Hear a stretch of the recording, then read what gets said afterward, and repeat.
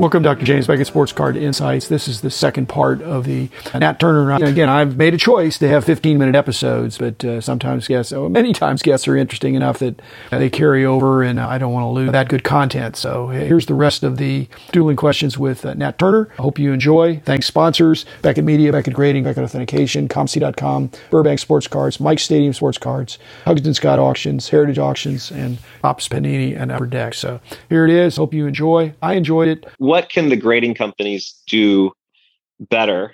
And what should we all be doing, not just PSA and Beckett? What should we be doing differently over the next few years to improve the hobby? There's a book called Co-opetition. It's the combination of cooperation and competition that entities in a space, subject to antitrust and all that stuff, would help to clean up the industry. That's in everybody's best interest. I think Jeremy is talking to Steve, the presidents of at least BGS and PSA, informally, but it's just good business that we help clean up the industry. I don't want to see PSA stub their toe or anybody else. I want to see the bad guys get caught. That's the main thing. You can't coordinate pricing, or schedules, but policing the industry and, like you said, helping to educate the public and training good graders to be able to give good turnaround, good service. Grading is a very important part of the industry.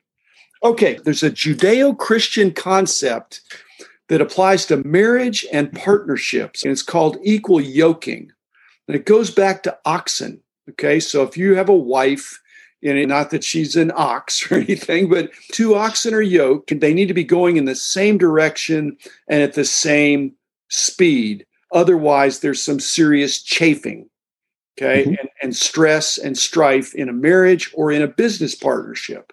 So my question to you is not about marriage, but you have some significant partners, significant investors in your thing. I've heard your story about being opportunistic and loving what you're doing.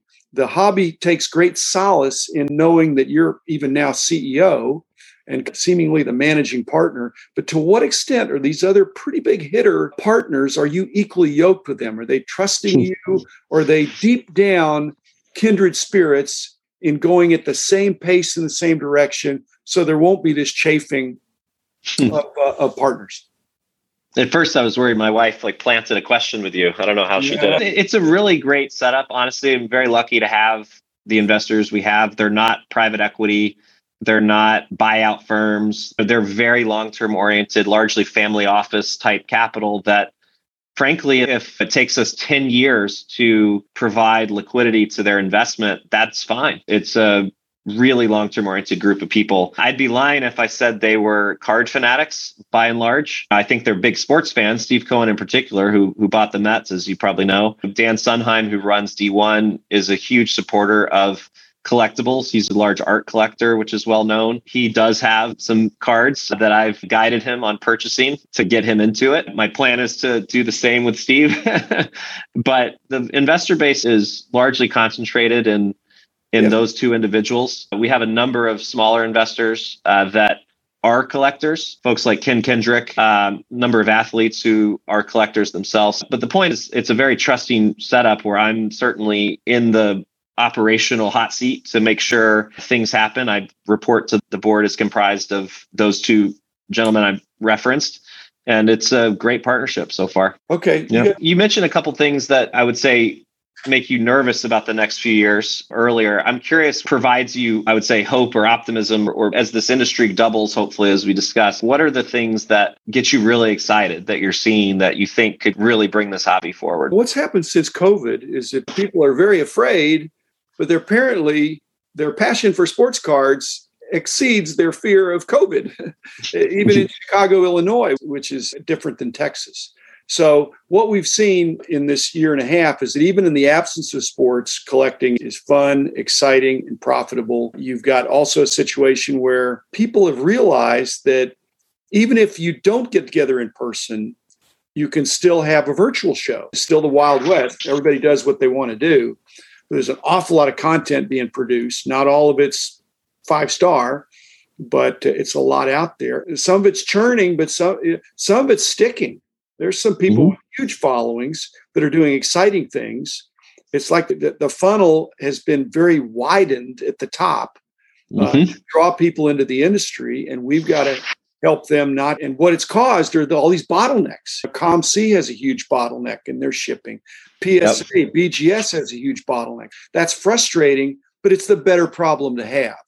On the other hand, if a year from now we're still talking about that, that's why you took bold action to try to fix that problem. Again, the better problem to have. So at the National in Atlantic City next summer, if another half of the people coming there are new to the National, like they were in Chicago this year, that would be fabulous. The National has been underrepresented on the East Coast for almost forever. And so I'm really excited about that. We're not at the point where the industry quite at the level to do national advertising, I don't think. And yet the word of mouth that we're getting is priceless, and the media attention, which is generally very positive. And so I don't want cards on every street corner. They're omnipresent. They become commoditized, which happened when you were in the 80s, yeah. A young boy. That was not good. It's still tough to find them. You've got a really good chance of getting something exciting and dynamic out of the pack, and a lot of bragging rights for social media, flexing. A lot of that's positive. I don't see that stopping. I've also quoted, if card prices doubled overnight, half the people would be happy and half the people would be sad. If prices dropped in half overnight, a different half of the people would be happy. That's right. And a different half would be sad. So I think cards and memorabilia always were kind of inflation-proof, recession-proof, economy-proof. And what we've endured over the last 2 years has been counterinstinctive, but I think bodes well for the future. Okay. I've done, and not picking on you because you seem to be in really good health, but I've done a bunch of mortality episodes, and generally they're with older guys, of what is the preparation? Did they have any plan in place? As I've seen some of my contemporaries, new people younger than me pass away, even a guy that was at the National that I saw there, and nobody lives forever. But my question to you about that is that I don't think you're going to die in the many decades. But if you did, you'd have big shoes to fill. People would be eager to take on your collection, but I don't know if there's a plan there. And you're not just an owner of PSA and Collectors Universe. You're a driving force there. What fills the void? What happens to your collection, and what happens to your business interests if something happened to you? Again, not to speak in Collectors Universe, people were so excited that you were, your other esteemed partners and investors, they were great, but you were the key guy. And there's no amount of key man insurance, I don't think, that covers that. Do you have a succession plan? Well, I would say Collectors Universe will be just fine. We are recruiting a number of great people in. That's probably more than half my day is just interviewing and networking and getting to know people that could add value to the company and the industry. We've made a lot of big hires in the last few weeks. We had 2 really big ones this week that we'll announce soon. I've only been in the seat for 4 weeks, so a succession plan hasn't been on the list, but I think we'd be just fine. As far as the collection, I would say any organization, to be honest, at a certain size can survive any one person leaving. I don't care if it's the CEO or anybody. No one is indispensable. That's right. Can be highly valuable, but if you're indispensable, you're either a one-man shop or collecting wise, I'm doing everything I can to get my 2 children excited about cards. They're 5 and 3, and my goal is to have them carry it on. We'll see where that goes. I know a lot of friends who are collectors whose kids have no interest, and you can't tell your kids what to like. And I've learned that. My son's really into 82 Donruss, and it's funny. It's not because of the cards, but it's because of the puzzle pieces in the packs. I got work to do.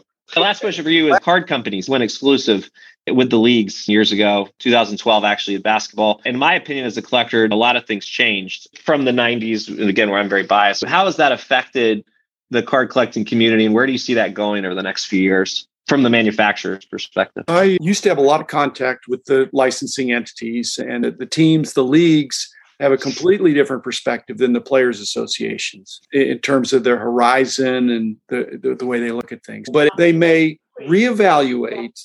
Maybe it's in their interest to open it up a little bit. Having people that are responsible for growing the category. I'm an American capitalist. I think that competition is good. It brings out the best in people. You know, I never wanted to be the only game in town. I just wanted to be the best. And I figured if I do the best job I can do, let the chips fall where they may. I'm gonna do so. This restricting competition, I won't say it's un-American, but I don't like it. So I don't know what I can do. What you may find is that the NFT world and some of these other disruptive elements, cryptocurrency, and the globalization of things, is that not everybody plays by American rules. So you could see some, not anarchy, but like I say, there's nations out there and parts of the world that don't play by the same rules. So that'd be interesting. You can't cease and desist in certain countries. Now about Afghanistan, it's all bets are off. So with digital products, and it can be chaotic. I don't like chaos, but if it's a physical product, I like your situation of being with PSA, because I think it's a physical product. There's a real strong desire to get third-party authentication and grading and evaluation, and BGS will get a big share of that as well. So I'd love to see it open back up now. Me too. I don't even think they want a debate on it, which I think part of American cancel culture is I don't want to hear from the naysayers, when in reality, in high school debate, you really wanted to have an even stronger understanding of your opponent's position than how you originally leaned, so that you would understand why these decisions are made. If they were to be open to it, just like the co-opetition between PSA and BGS, I think if Panini and Topps and Upper Deck could cooperate a little bit, stay out of court, not help each other, but help build the categories. Yeah. I'd personally love to see Topps Chrome rookie cards again in basketball. Cut them a deal. It just seems like there actually could be a fair amount of money involved. But I think too much of cancel culture is so worried about a slippery slope when, like you're saying, don't have a goal. Do the next right thing. The right thing might really get the hobby energized. I'm totally with you on that. We're on the same. Yeah. But we don't get a vote. That's right. You actually do get a vote for your entities. And I have some influence with my former company, but not probably as much as I think. The man